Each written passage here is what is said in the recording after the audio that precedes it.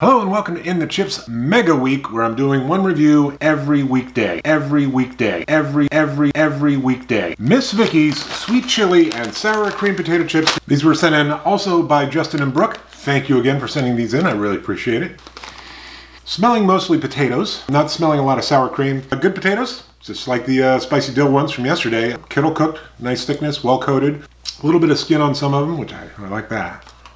I have to say, Miss Vickie's potatoes are quite tasty. And you can taste the potatoes, which is nice. Foldy.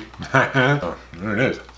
So here's the deal. The heat is very low, and the sour cream is barely there. But the potatoes taste really good. Miss Vickie's Sweet Chili and Sour Cream flavored potato chips. Didn't quite nail the sweet chili and sour cream, but